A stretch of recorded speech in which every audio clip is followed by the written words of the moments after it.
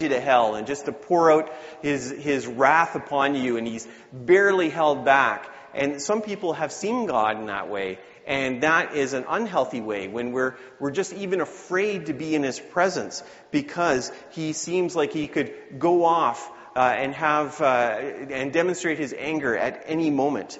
And so we want to get away from that. And yet we have taken the pendulum to the opposite extreme. And so now we see God as our buddy. He's the kindly old grandpa who just likes to wink at us and is not worried about anything we do and never would show any seriousness at all. He just is happy to laugh and to joke with us. And so that's not the right response either. So we have to come to an understanding of what God really is like. And our best way to understand what God is like is through Jesus Christ, because he is God incarnate. And it's in Jesus that we understand who God is. And we have to get beyond just how our culture looks at these things. We have to get beyond just our personal preferences. We need to look at what the Scriptures have to say. And so that's why we're going to look at the story of Jesus calming the storm. And this story is one that really captures our imagination. The way it's described in the Scriptures, it's just so incredible. We can just imagine ourselves there with the disciples. Now, the disciples, some of them were fishermen. They were experienced fishermen. They knew what these waters were like. They knew that at any time there could be a storm. It might be nice and calm, and then all of a sudden the clouds come in and the waves start getting high and the ship starts moving around. And so they knew how dangerous these kind of things could be. And so the disciples see this happening. And they watch as the waves are lifting the boat in the air and things are really getting scary. So even though they have the experience to be on the boat, they have also the experience to know how dangerous it is. Probably some of those fishermen had friends who had died and drowned in those same waters. And so it was a pretty scary situation. And so they look over to Jesus, and what is he doing? He's sawing logs. He's just comfortable on his cushion, sleeping away, having a great old nap. And I can just picture the disciples like, really? Really, Jesus? This is what you got for us? You're just going to sleep through this? And finally, they can't take it anymore. Like, come on, Jesus, wake up. We're going to drown here. We're going to die. You need to do something now. And Jesus gets up and he does something that is actually very unique. He doesn't pray to God the way we might pray. If we were in a situation like this, we would pray and ask the Father, God, would you please calm this storm? That's not what Jesus does. He doesn't ask the Father to do this. He addresses the wind and the waves himself in his own authority, and he commands them to stop. And everything all of a sudden becomes calm. And then this is what's really interesting about this passage. We see that what Jesus does is he rebukes the storm, and then what does he do? He rebukes the disciples and says to them, like, did you not have any faith? Did you really think all of these things that we've been going through, all of these miracles, all of the teachings and the ministry that's been going on, that I'm just going to let you drown while I sleep? Is that really what you thought? Do you not have any faith? And so they were rebuked in this. And we see that they had been afraid of the waters. But by the end of the story, we find that they're actually afraid of Jesus. Now, the typical way to preach this passage would be to say, all of us in our lives are going through some kind of storm. There's something that is happening, whether it's a financial storm or physical issues or relational or whatever it might be, that we are going through a storm. It seems like Jesus is asleep, and then Jesus eventually wakes up and he calms the storm, and we just need to have faith in our personal storm. And that's a good sermon, and I've preached that sermon, but that is not the sermon that I'm going to preach this morning. I'm going to take a different look at this passage. I'm going to focus on something completely different. So I want you to think to yourself, when you picture Jesus, what kind of picture do you get in your mind? Who do you see when you see Jesus in your mind? I suspect you may see Jesus maybe holding a young child, or Jesus surrounded by a lamb. We have stained glass windows of that right here. These are the kind of images that we think of Jesus. We think of him as being very gentle, very meek, very soft-spoken. That's the way we understand Jesus. And yet, we see in this passage, at the end of the story, the disciples are scared. And they're not scared of the storm anymore because everything is completely calm. The wind has stopped, the waves have stopped, and yet they are frightened. They are frightened in the presence of Jesus. Now, different translations look at this in different ways. So one of the translations is that they were terrified. Another translation has that they were in great awe.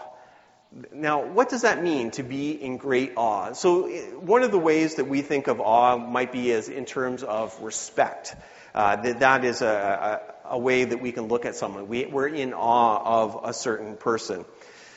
Now, this word awe, it can mean both something that is good or something that is bad. In fact, the word awful that we have, originally, it meant both things. We could be in awe of something that is really good. So we might be in awe of an incredible harvest that happened. Or else we could be in awe of something that's really bad. Maybe it's a terrible harvest. So we are in awe of that. We could describe, at one point in our English language, we could describe both of those situations as being awful, that we are full of awe at what is happening. But over time, that word awful came to mean just the bad and not the good. And so we created a new word, awesome. Awesome means the same thing as awful, but we use awesome to describe something that is good. So when I talk about my children, if I say my children had an awful day at school, you know what I mean. If I say they had an awesome day at school, you also know what I mean. And technically, those two words mean the same thing, but we have given them different meanings. One meaning awe in a positive sense, and one meaning awe in a negative sense. And so there's something that is awesome about Jesus here in this passage, because they are having a sense of what is going on. Now, this awe is something that is really, really deep, okay? You might be in awe of my incredible jokes that I have, okay? Or maybe you're in awe that Amanda puts up with them. Either one of those, right? There's a sense of awe that is there. But if I told you that I had gotten a Cold War era nuclear bomb and I have it underneath the communion table, you would have another sense of awe, right? It would be totally different, even though you would have this reaction.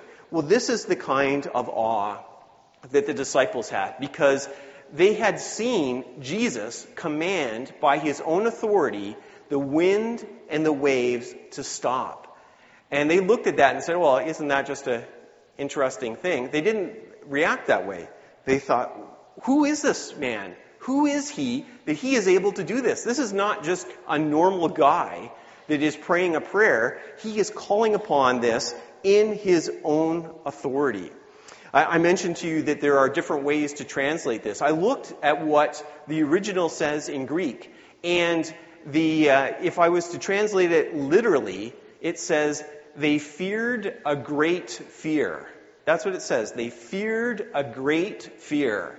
That word is used twice, and when a word is used twice in the Bible like that, it's meant to emphasize that this is something that they were really, really concerned about. The Greek word there is actually the word that we get phobia from.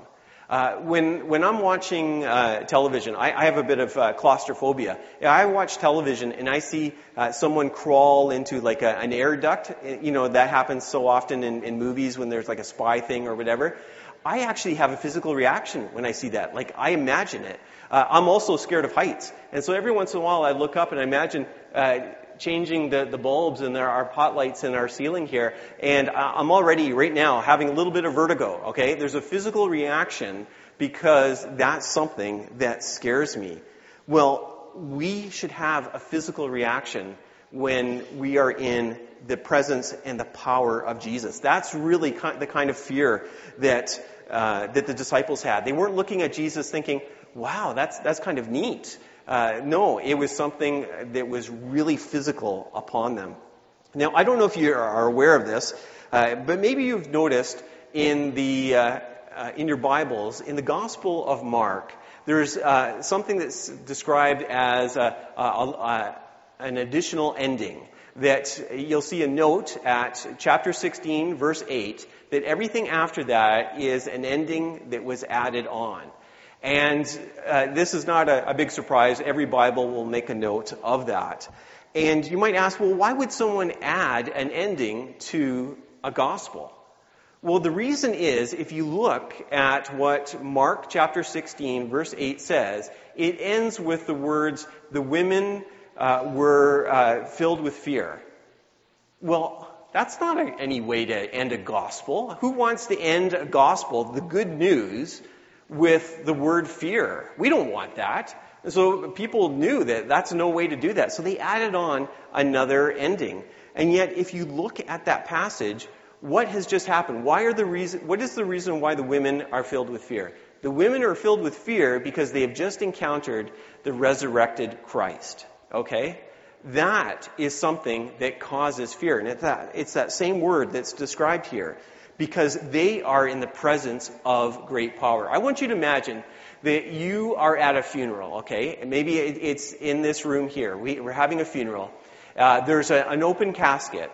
And right in the middle of the funeral, the person that we're having the funeral for sits up and says, hey, what's going on? How would you react if that happened? If, say, later on in the day, people asked you, so how did the funeral go? What would you say? Would you say, those egg salad sandwiches were amazing? Is that what you would say? Or would you be still shaking because this person came back to life? It would really shake you to the core. That's where you would be at. You would have a sense of fear. I mean, you'd be happy that the person is alive again, but you would know that something really strange and powerful took place. Well, that's what happened with the resurrection of Jesus. And that's why those women were in awe. They had that really holy and healthy fear, having experienced that. Now, I have experienced this kind of awe in experiencing God. I've shared before, and I'm not going to go into the details, but very early on in my faith journey, I had a very dramatic answer to prayer. Very specific, very dramatic, and it happened within minutes of me praying the prayer. And I remember afterwards reflecting upon that, and I felt some fear. The fact that God saw me. Now, I don't know how many people here have seen the Lord of the Rings movies or have read the Lord of the Rings books, but Bilbo, when he puts on the Ring of Power, as soon as he does that, Sauron, the big enemy, can see him. All of a sudden, his gaze goes right upon, not Bilbo, sorry, on Frodo, and he sees him.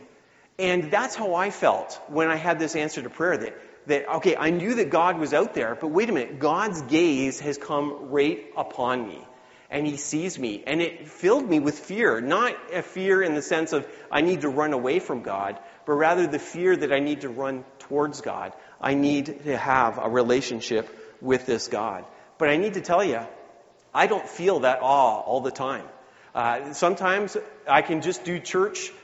We're coming here, we're going to sing some songs, we're going to pray some prayers, we're going to read some Bible passages, and it's business as usual. And it's very easy for me to slip into that.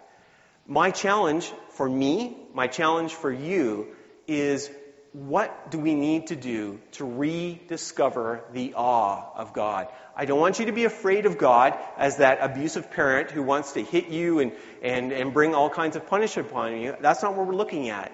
But do you have a sense of God, the awesomeness of God, that you are in the presence of great power and that He knows you?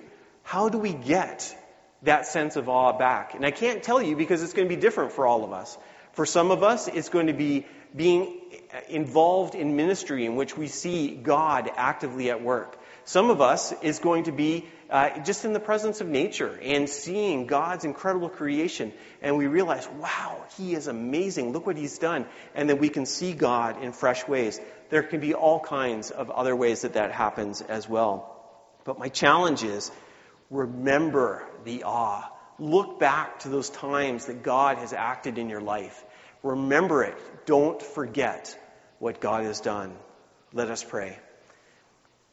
God, you are awesome. You truly are.